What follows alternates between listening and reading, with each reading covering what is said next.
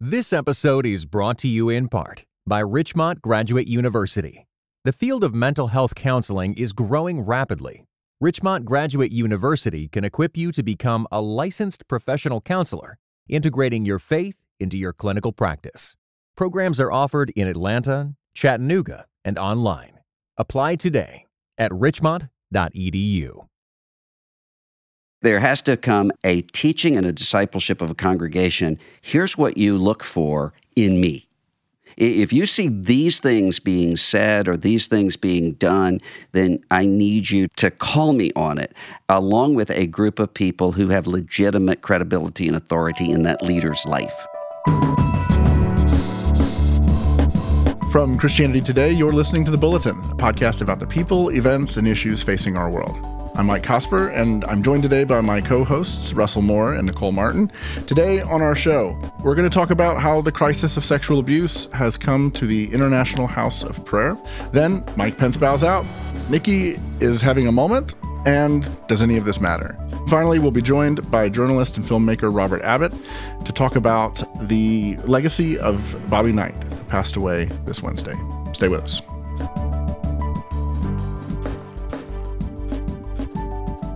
Earlier this week, the founder of the International House of Prayer, Mike Bickle, was accused of clergy sexual abuse.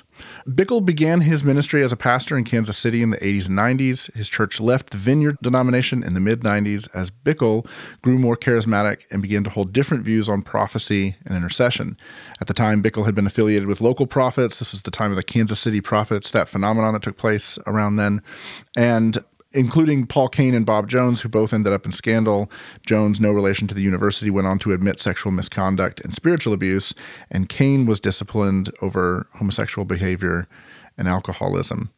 Here we are again, and Russell, it's been 5 years since you hosted a conference for the ERLC to really start to bring attention to sexual abuse in the church and in the SBC in particular. Here we are now. The International House of Prayer is a movement that has a tremendous amount of influence, especially worldwide influence. People come from all over to gather here, to worship in this building, to pray in this building. They'll spend days, weeks, months there. I know people who've gone there as a pilgrimage who aren't necessarily even that charismatic. They've heard the stories, they want to be there for it. And now you have a pretty devastating story that has come out. How do we think about this phenomenon on the heels of all the others we've seen so far? One of the things that I have always tried to take on is this idea that if you just correct a particular theological or church government structure, then you're going to eliminate sexual abuse. And the reason that worries me is because that enables a really naive view of the way that these systems and power can be used. So if you have, for instance, in the Roman Catholic sex abuse crisis, that was enabled by a very hierarchical form of government where things could be covered up. In Southern Baptist context, it is empowered by autonomous churches where there's not bishops. So you can weaponize any of these things. And in this case, there is a special sort of vulnerability to a sense of I am God's prophet, and I have a word directly from God. And if you're out of step with the prophet, you're out of step with God. All of those things have been used time and time again, along with a great tolerance in a lot of extremely charismatic sort of sects for SECTS of all kinds of misbehavior. And a return to the pulpit after that. So it doesn't mean that this movement is any more given to sexual abuse. It means that there's a pattern by which this movement would become involved in these kinds of sexual and spiritual abuse that is sometimes different from the ways other people do. And so that's really what I think is unique here. It's always awful, but in many cases, in this kind of context, you have survivors who are being told, not just you're going against the institution, you're hurting what God's doing in the world. And that was often in my background denomination. It was, if you talk about this, you're going you're going to hurt the missionaries. Yes. And then the missionaries aren't going to be able to share the gospel. So that's the way that you cover things up.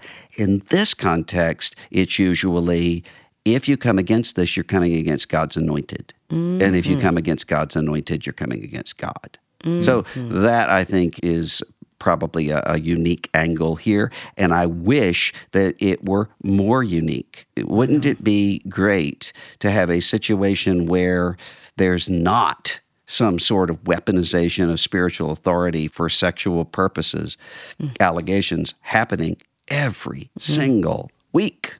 Yeah.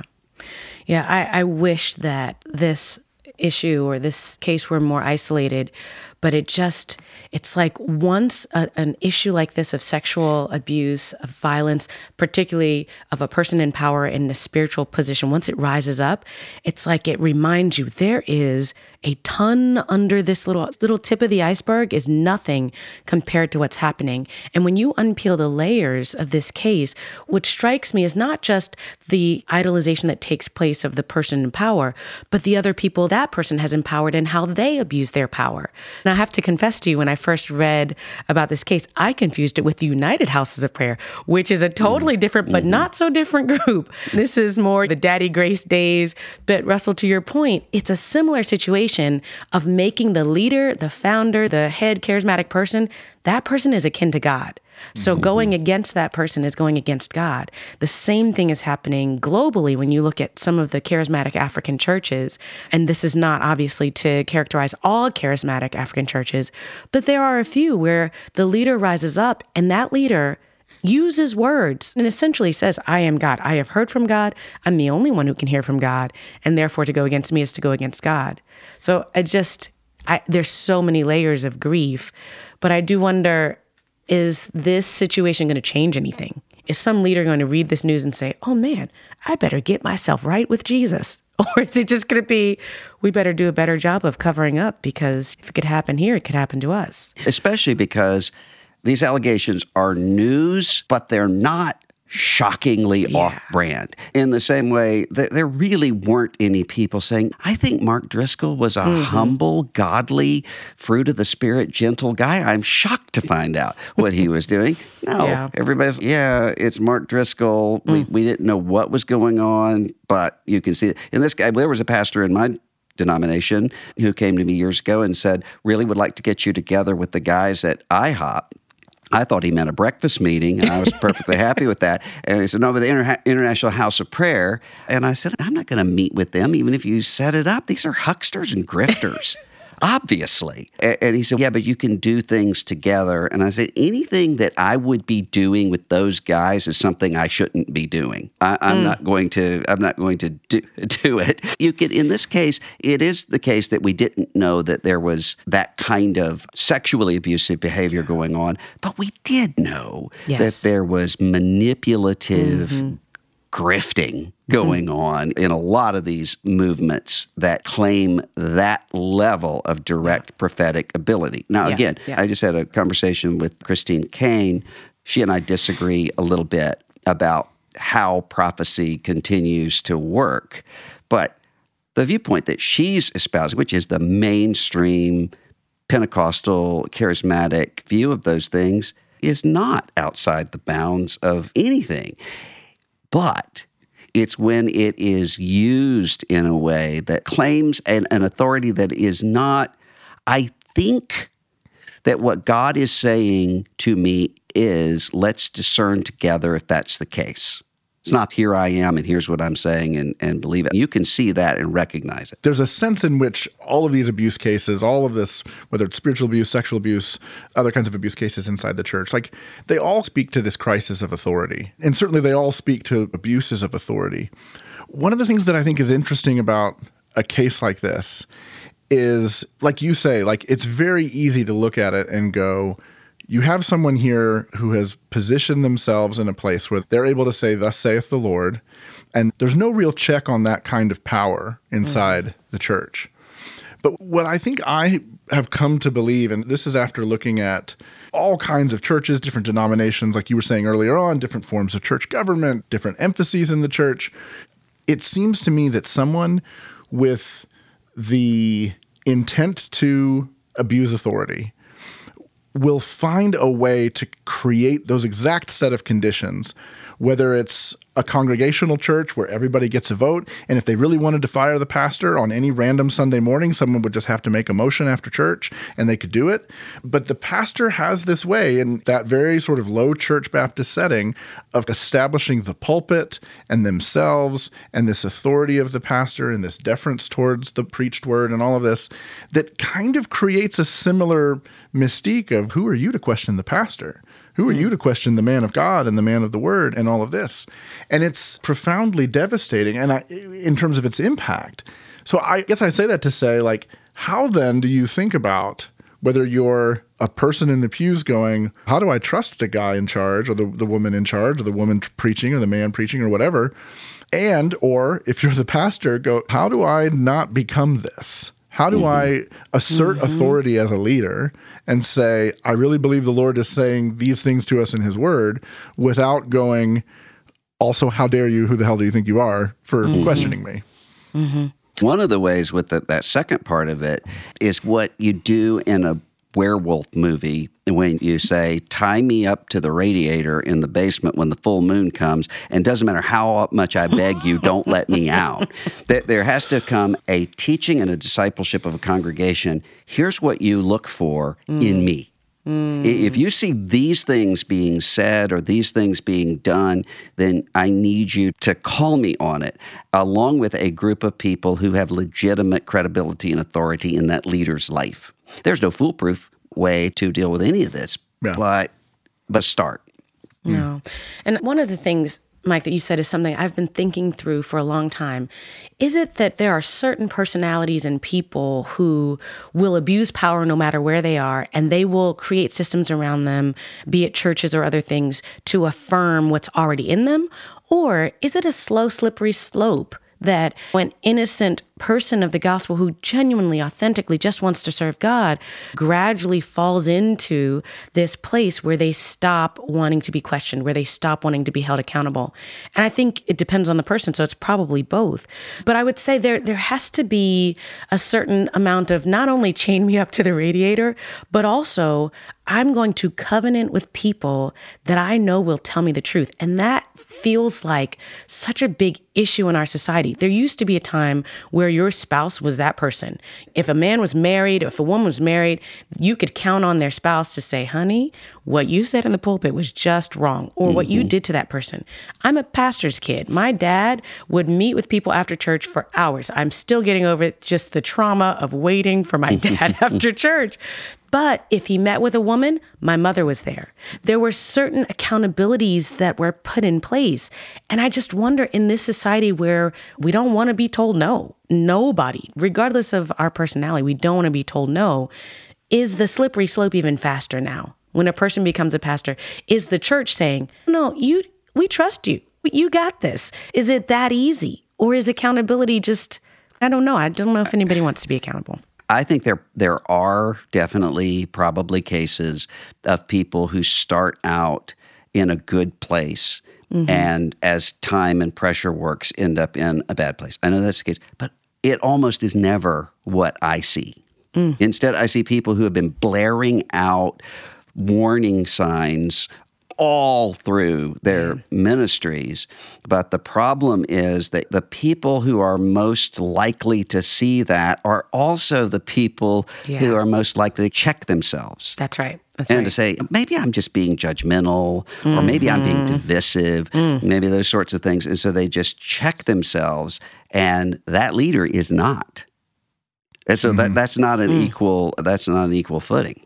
Good point. This reminds me of two things as we're talking about this. One was something Tim Keller once said, where he said, a lot of people say, how do you guard yourself as a pastor? And it's the relationship with your elders, or it's the relationship with your wife, or whatever. He said the most fascinating thing. He goes, I can lie to anybody. I could lie to my elders. I could lie to my wife. I could hide things. I could do it for a very, very long time, and I could do a lot of damage. He said, what I've come to believe is the most important thing for me to not become that is to become so enamored with the presence of Christ that the fear of losing that sense of intimacy and communion by betraying it is much more frightening than the allure of sin. Yeah. So I think of that, and I think that's a beautiful, profound thing. And it's an incredibly challenging thing to go, the answer to narcissism and our temptations to abuse authority is spiritual communion and a contemplative prayer life. I'm like, amen, let's figure out how to make that a movement. But also, you can't market that and you can't make that a movement. That's a very intimate thing. The other thing I think about, and this is one of my favorite quotes of all time, is Chuck DeGroat. Somebody asked Chuck DeGroat this question in a similar way. And Chuck said, you've got to be able to invite people into your life. And whether they're your coworkers, the people who work for you, people who work with you, not just your friends, but like a large group of people. And you need to be able to invite them into your life and ask them, how do you experience me? And then believe what they tell you. He said, the last part's the hardest part.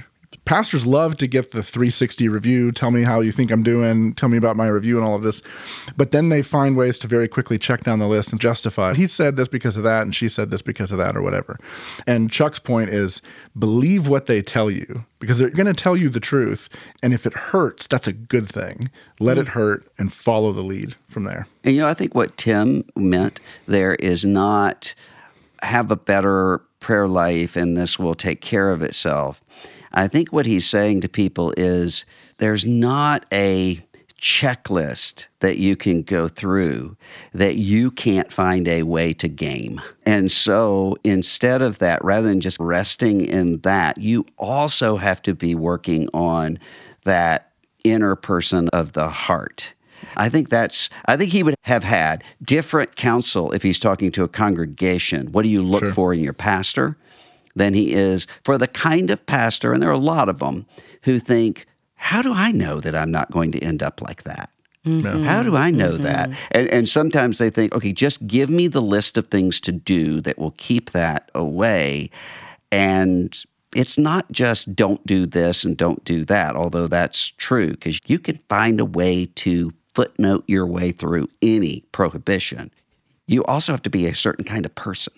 And that doesn't just happen in the moment. That happens over time and before some of these temptations and challenges come up. Yeah, being this close to Reformation Day, maybe a good place to end is Luther's famous quote, when our Lord and Master Jesus Christ said, repent, he willed the entire life of believers to be one of repentance. We will be right back.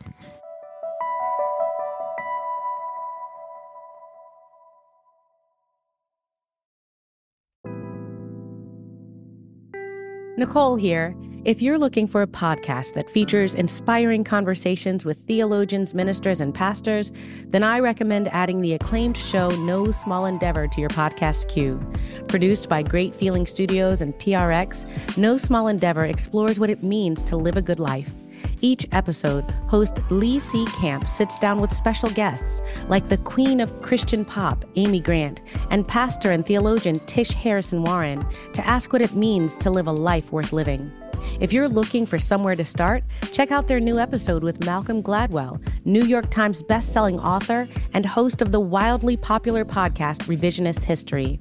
They explore how Malcolm became a stellar storyteller, some of the things he may or may not regret, and so much more. It's absolutely worth a listen. Don't miss out. Follow No Small Endeavor wherever you get your podcasts.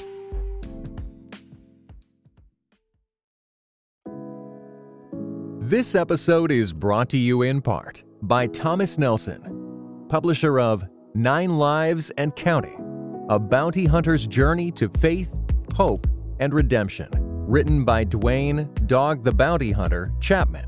9 Lives and Counting not only offers a fresh perspective on well-known life events, but also ventures into behind-the-scenes territory and backstories never shared publicly. 9 Lives and Counting is available everywhere audiobooks are sold. Visit thomasnelson.com/audio to learn more.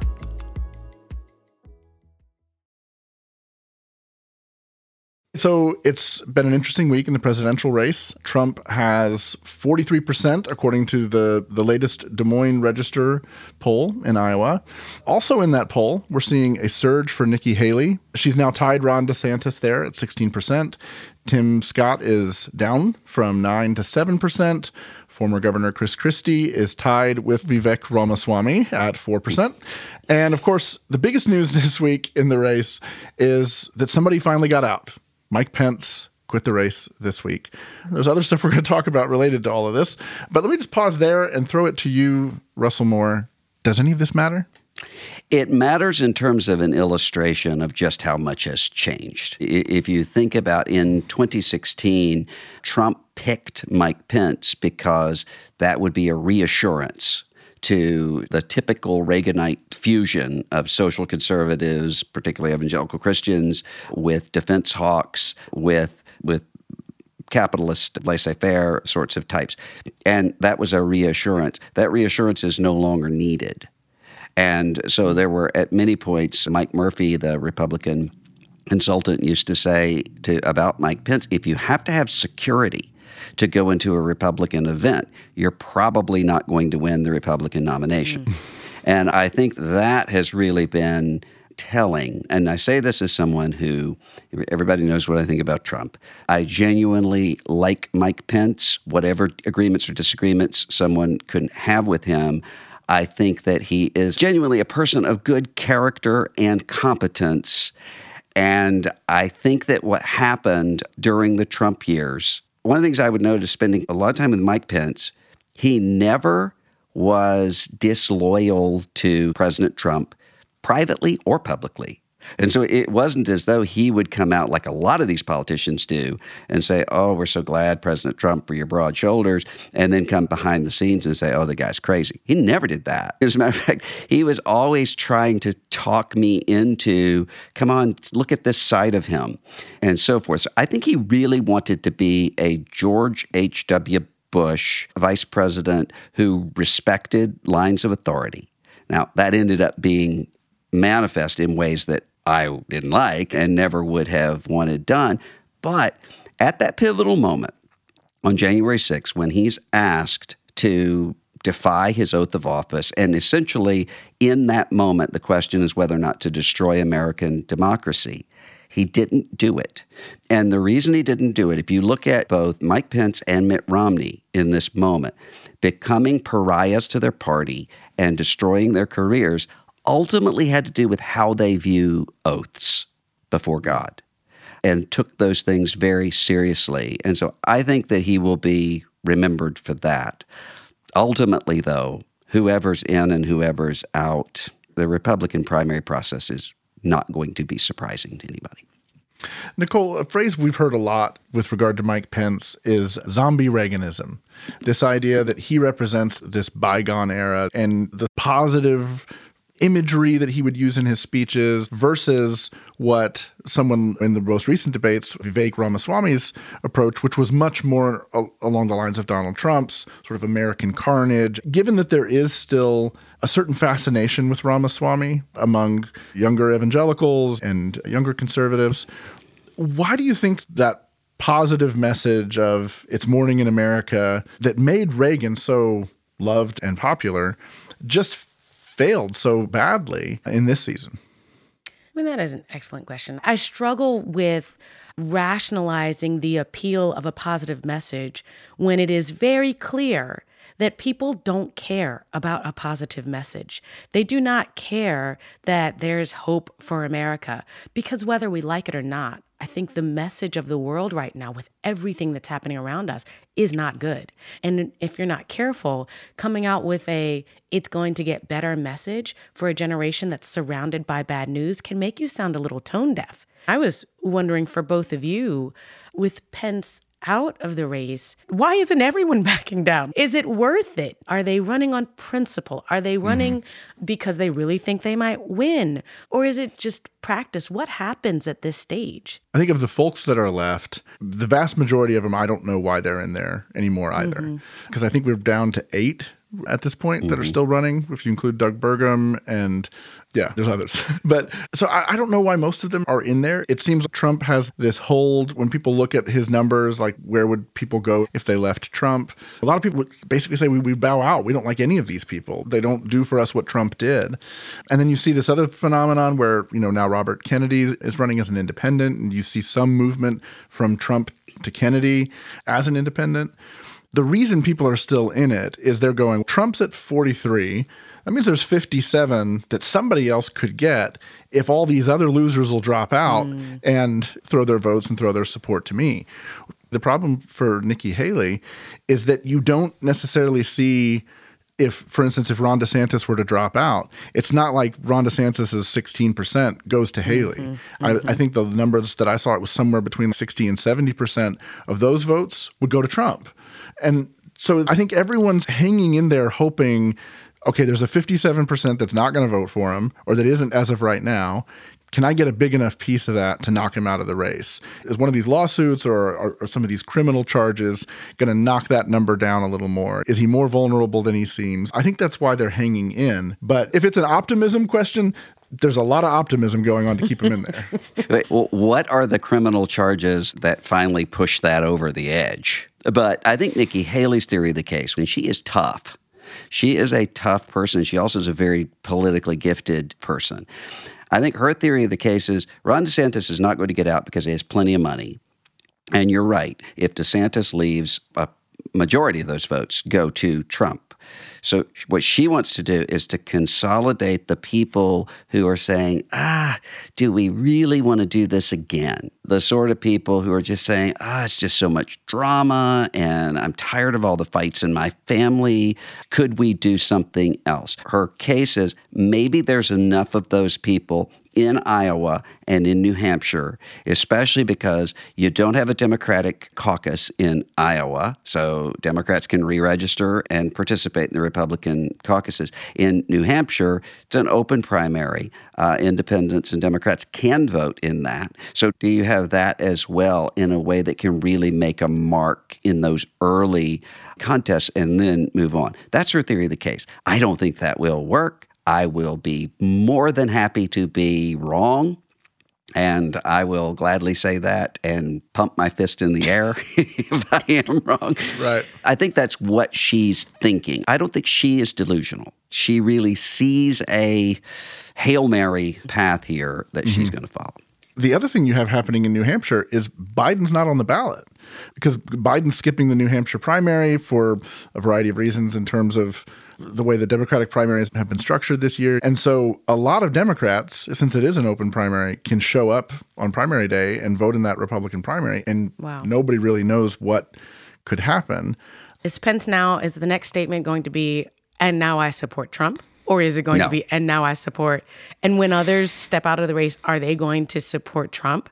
I don't know what that looks like. I think what's happening right now is that there are a lot of people who are trying to achieve what happened at that pivotal moment right after the South Carolina primary in the Democratic race in 2020, which is Pete Buttigieg, Amy Klobuchar, Beto O'Rourke, who was already out of the race, but who to endorse and all get behind Joe Biden because they realize, okay, we're looking at Bernie Sanders in a general election, and we know where that leads. So let's give this cascade of support.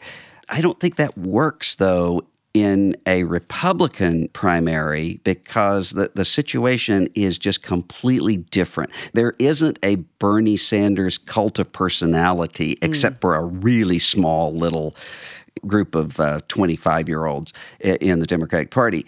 That's different.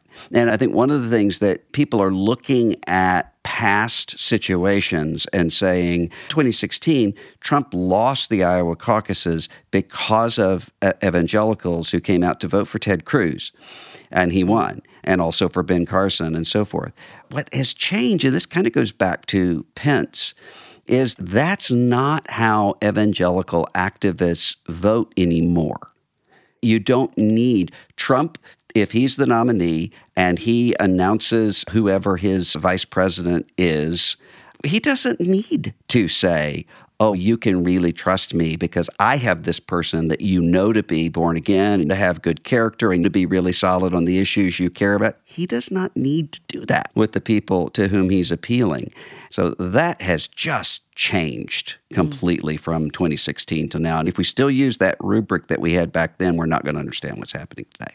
I do come back to this idea. You said what charges would possibly change the race? Because another aspect of what I wanted to just call out in this conversation. Last week, you had 4 Trump allies, including Jenna Ellis, his former attorney, along with Kenneth Chesborough, Scott Hall, Sidney Powell. They all came to plea deals in Georgia, which was somewhat of a surprise. And then in the Jack Smith special counsel prosecution of Trump over his charges related to overturning the 2020 election, the January 6th riots, Mark Meadows, Trump's former chief of staff, was granted immunity after making some sort of plea deal with the prosecution. And so, again, you said earlier, what could possibly change their minds? I don't know. Everyone turning on his own team, will it matter? Will it make a difference? But that's been going on for years. Look at the Trump administration officials who Trump says are losers and chokers and liars and incompetent and slobs and so forth. It's almost all of them. And almost everybody. I'm like, wait, who does not that include at this point? I know. And almost everybody who served in the administration will say, this was insanity. I couldn't do it. So you already have that. I think that the real question is going to be, when you look at these trials, you do see that these people turning, because these are serious charges, and look very clearly as though there are all the receipts that are needed. What that brings about, though, is a yawn from the Trump base. And it brings about a kind of desperation for Trump himself, because he essentially knows in the spring of 2025, he is either going to be meeting with his evangelical advisory board in the Oval Office, or he's going to be meeting with the prison ministry. It's one or the other. And so that brings a kind of desperation, which is to say, I have to win. In a way that's not just my ego has to win. It's I have to win as some sort of existential protection. And then you add to that the language that's being used of retribution. He is saying, I will use the Department of Justice to prosecute the people who are opposed to me. I will use the pardon power to pardon January 6th seditionists. Nobody's paying any real attention to that. But he's able to say, if he's elected president, I said all this beforehand, and people elected me anyway. So that's, I think, what is very different about this year from other years. I'll add one attempt at optimism into this, which is this. Everything you're saying is true. But when I think about the primary and I think about DeSantis and Haley sitting there going, we're waiting for something to collapse. The one thing that is most unpredictable about all of this is Donald Trump himself. You don't know what he's going to say on the stand. You don't know what he's going to say on Truth Social. You don't know what he's going to say to a judge. You don't know what he's going to outburst with in court or anything. Anything could happen at any moment. I think there are some people who are saying anything could happen and there could be some sort of health event. But apart from that, even suppose Nikki Haley wins the primaries. I don't think it's going to happen. But suppose she does. Do you think that Donald Trump is going to stand up and say, we fought a good fight, let's all unite behind Nikki Haley and support her? No, he's going to be saying the nomination was stolen from me and we need to not support her and support Robert F. Kennedy or something else, do something along those lines. That's what's going to happen. They knew that in 2016, which is one of the reasons why a lot of these Republican national officials who all thought that Trump was a disaster would say, we've got to handle this very gently, because if we don't, he's going to be running an independent race, or he's going to be telling people, you can't trust the election's rigged, don't show up and vote. And he did that in the Georgia special election Senate races on January the 5th of 2020. Can't trust the vote. And a lot of people said, why would I go and vote in a rigged election? And his people stayed home. That's the real obstacle that's being faced here. So I'm optimistic. So much for that optimism. I'm optimistic too, but my optimism is Jesus could come back. Any day now. Please, Lord Jesus. That's the optimism. On that note, we will be right back.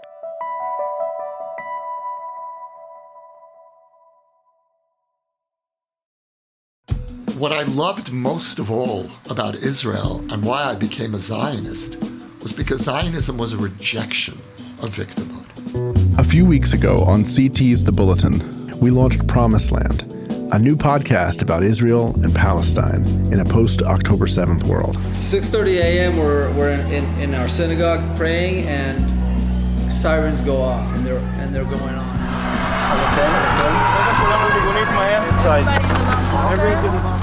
Based on interviews and conversations captured on the ground in Israel last November, it's an exploration of the spiritual, political, and historical roots of the conflict. When there's a weak Israel, every Jew in the world is weak. And why should a Russian Jew who has nothing to do with this land come here? Why? I mean, if you want, you can give them Texas. You love them so much. I am alive because I didn't come home. But all my friends that were here were murdered. Here, over there. This week, Promised Land moves to its own feed. You'll find links in the show notes, so if you haven't heard it yet, you can go catch up and catch the new episodes as they come all in one place.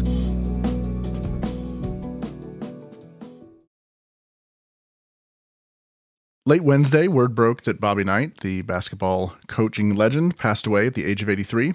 He had 902 wins in 42 seasons, the majority of which he spent at Indiana University. He also won 3 championships for IU, including an undefeated team that won in the 75-76 season.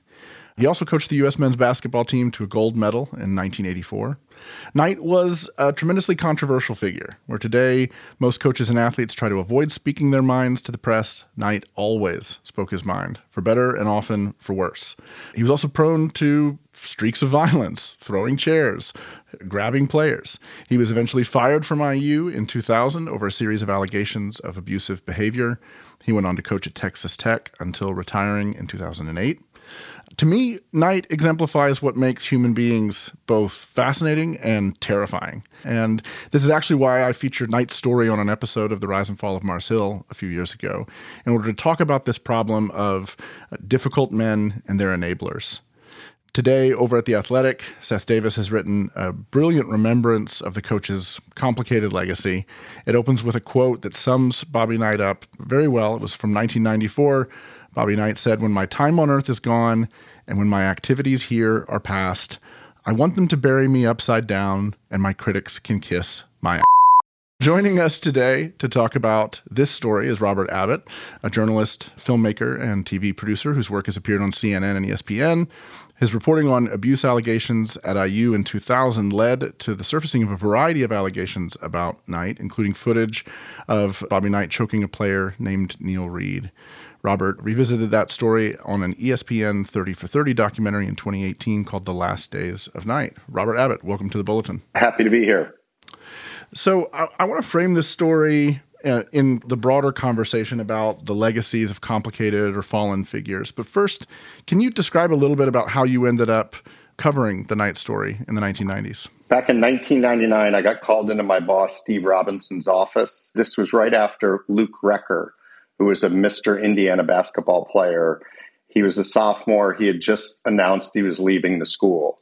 And Steve, who used to head up investigations for Sports Illustrated and was the managing editor of CNNSI, he said, "I want you to go up and see why 3 high school All-Americans have left Indiana's program in less than 2 years." I walked out of his office not very excited, to say the least. I didn't think it was much of a story. We discussed the fact that it may be a story about athlete entitlement and these kids who became famous in the AAU at 14, 15, 16, 17, just couldn't play for a coach like Bob Knight. And so I wasn't really excited. It was really a simple question. And most great investigations start by a simple question. And then it just starts to unravel and unravel.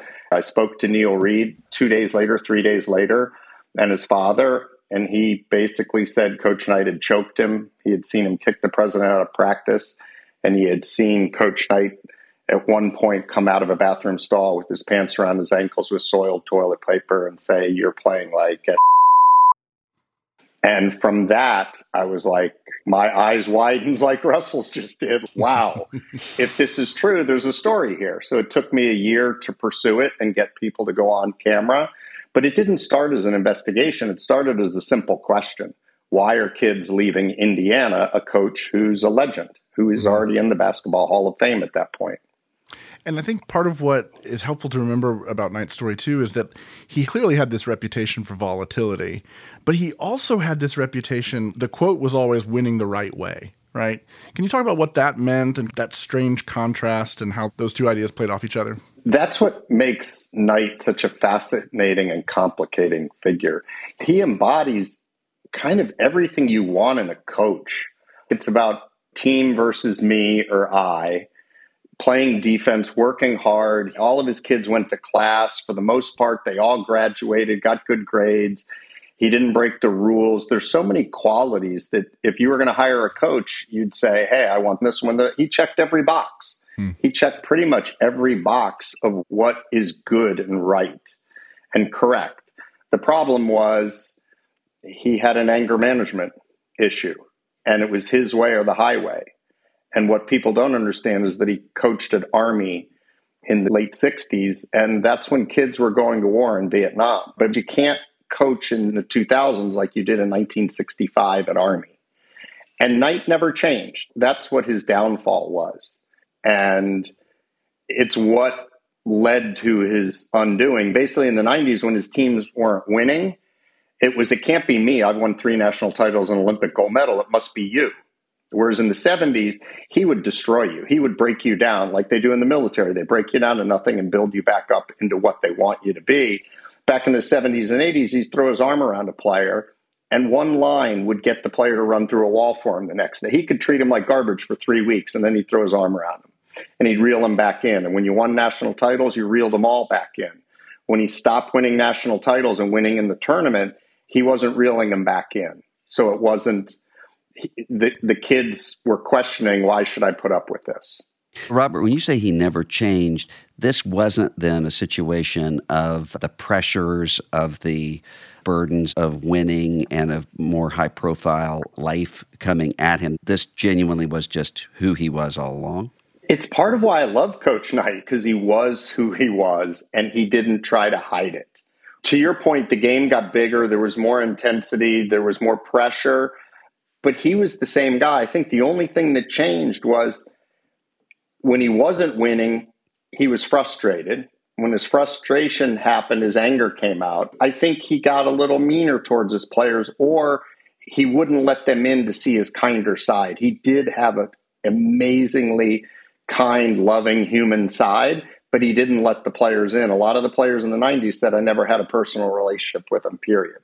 Whereas when you look back, a lot of the players in the 70s and 80s have had a lifelong relationship with him. Isn't there a certain amount of maybe privilege that's afforded to him as a coach, as a person in sports, that allows us to revere him and then still say he has an anger problem, whereas in any other field and perhaps any other person, that level of anger would be demonized? I can't help but think earlier this year with Angel Reese, who was taunting another player. Now, this is different because we're not talking coaches, this was players, right. But she was deeply criticized for having an anger problem, for taunting another player. And she may not be as revered as Bobby Knight, who strangled someone, but oh boy, didn't he win those games.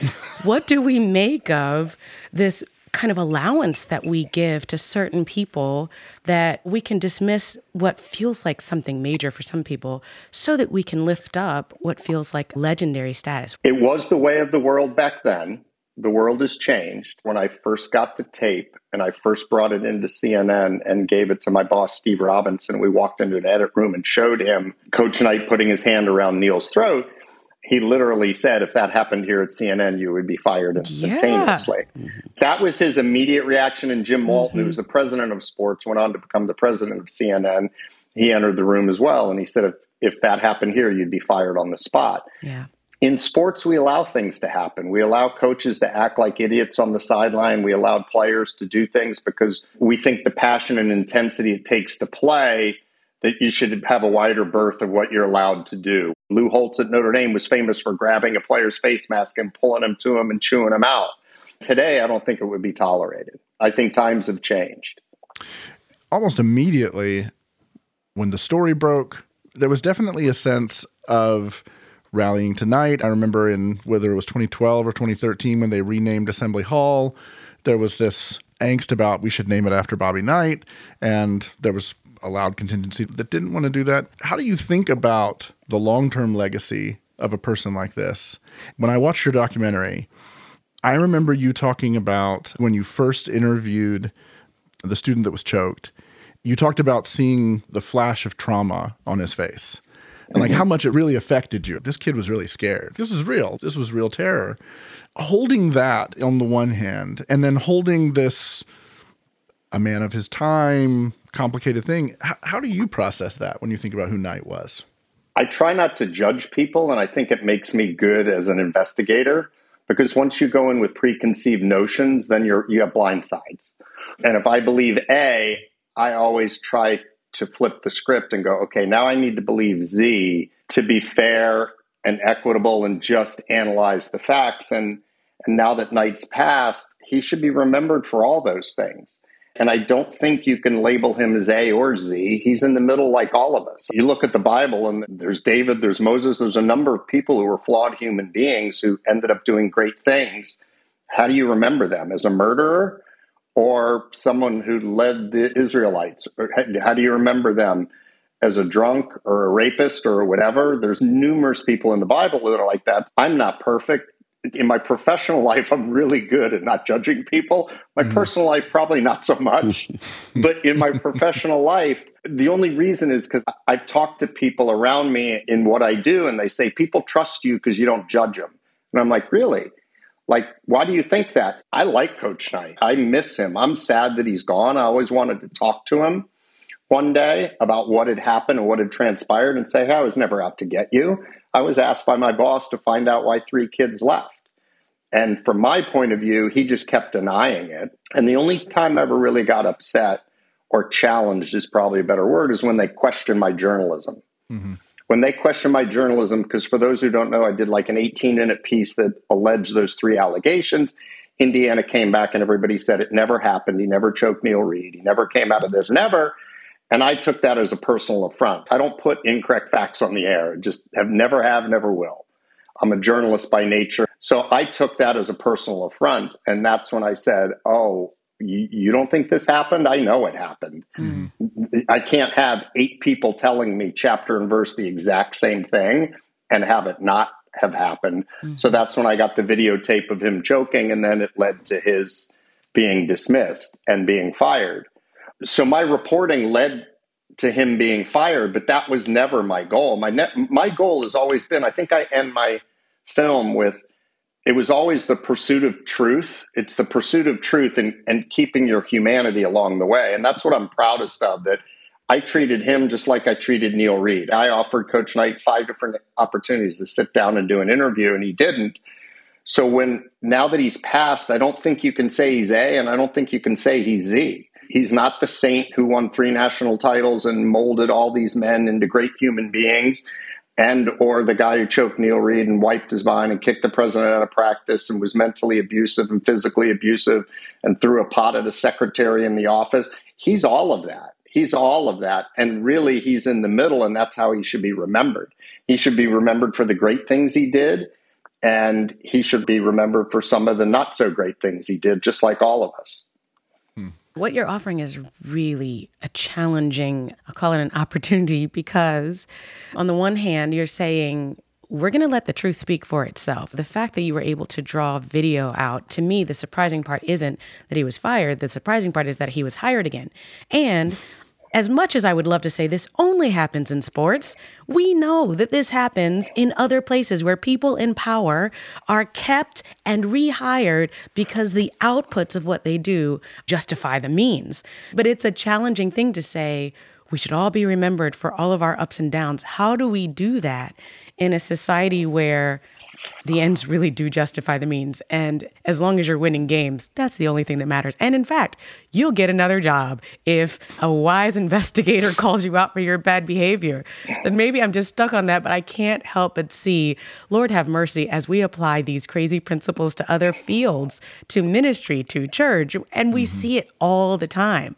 It reeks of both the clarity of the gospel with the complexity of we're broken vessels and God fills us with his power. And also, the world really doesn't care what you did as long as you win a game. I don't know what to make of that. Well, and to add to that, Nicole, part of what we see in a ministry context that's very similar to what we see in a sports context is we recognize the problem and we will deal with it, but not right now. Not right now. Right now we have winning. a championship to win, or right now we have a missions program to advance, and we'll deal with it later. You bring up the term, do the ends justify the means? And in the book written by John Feinstein on Coach Knight, it ends with Dave Kindred posing that question. And it was 1987. I had just graduated college. I was a big sports fan. I read the book in 2 days, A Season on the Brink. John Feinstein's book ends with Dave Kindred saying, do the ends justify the means? And as a kid just out of college, I closed the book and I said, yes. I had no idea 13 years later, my boss would call me into his office. And in reality, what he was asking me to do is look into this and say, do Coach Knight's ends justify the means anymore? And Miles Brand and the Board of Trustees, after my reporting, decided that they didn't. But to your point, forgiveness is something that's all throughout the Bible, and people do deserve a second chance. And we shouldn't be judged on just our worst moments. But as I always say, The Last Days of Night, the film I did on it, not my original reporting, the film 16 years later, is just about power, control, and abuse, and the abuse of power. Basically, Indiana University looked the other way for 29 years. And when I brought it to the forefront, they had to deal with it. And when they dealt with it, they gave Coach Knight a second chance. I always thought zero tolerance was idiotic. I couldn't believe that they were giving him another chance. I actually think it was genius and brilliant on Miles Brand's part, because he said, we're going to wipe the slate clean. And as long as you're good moving forward, we're not going to look back. And he basically gave Coach Knight the rope to hang himself. And he did.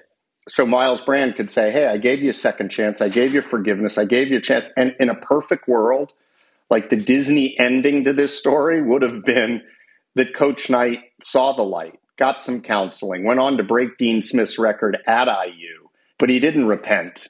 He didn't repent at all. And the people we mentioned earlier in the Bible, they all did repent. And they all went in to learn from their mistakes and move forward. I don't know if Coach Knight ever did. He was never wrong. It was always my way or the highway. You're wrong, I'm not. It's got to be your fault, not mine. And when he left Indiana, the ends didn't justify the means. At Texas Tech, a basketball program that wanted to get to the next level, the ends did justify the means. He sold out that arena more times than he was there than in the history of the school. So you start looking at the ends justify the means. He didn't have any outlandish. He had some outbursts here and there behind the scenes and publicly, but he was selling tickets and they made the NCAA tournament. So that question was answered differently by Texas Tech than it was Indiana. There's so many people out there where, hey, I can't go near them now, but let's let some time pass and they can make us a boatload of money and we'll bring them back out on the repentance tour, whether it's real or not. And if you can make money, people will give you not only a second, a third, a fourth, a fifth chance. Steve Howe played for the New York Yankees, a drug addict, right? 7 different times they gave him another chance. You know why? He could throw a fastball and a curveball and win games and put people in the seats and make you money. I'm going to look the other way. Same thing with Deshaun Watson at Cleveland. What surrounded him, I thought he was untouchable. Cleveland signed him for $240 million. I'm not saying he didn't deserve a second chance, but to deserve a second chance at that level, to pay a guy $240 million when that many women had alleged things against him, you just shake your head. It's all about power. I've learned a lot in the last 10 years on how power corrupts and how money corrupts and how everybody looks the other way when you're flawed. As a Catholic journalist was telling me one time about the sex abuse scandal in the Roman Catholic Church, it's hard to understand how much of it was about mutually assured destruction. I know what went on in your parish and your diocese. Don't mess with what's going on in mine. And it becomes a den of thieves, right? It becomes a den of thieves. Hey, don't start throwing stones because I can throw them back. And then if you're going to bring down the golden goose, whether it's Bob Knight or a priest or Mars Hill, then we're all losing out. So let's prop the golden goose up as long as we can until the bottom falls out. And then you have to look in the mirror and be accountable to your own actions. What did I do? And I give Indiana University credit. I became friends with the head of the board of trustees and a number of vice presidents who were there forever. And one of them at the premiere of the film, I was sitting there because he brought his whole family, grandkids and everything. And I'm like, this must be killing him. His whole life was Indiana. And he walked up and he said, that was great. And it shocked me. And he goes, you did us a favor. That should have happened long ago. So he ended up seeing how they had looked the other way and how it had happened. They didn't intentionally want it to happen. Very few people really do.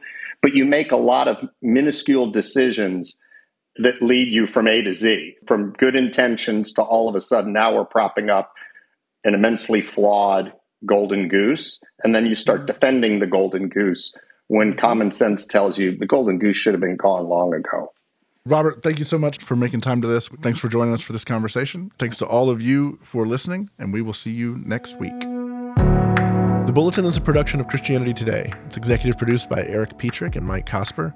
It's produced by Clarissa Mall and Matt Stevens. Post-production by TJ Hester. Our art for this episode is by Rick Shooks. Music by Dan Phelps. And social media by Kate Lucky. Thanks for listening.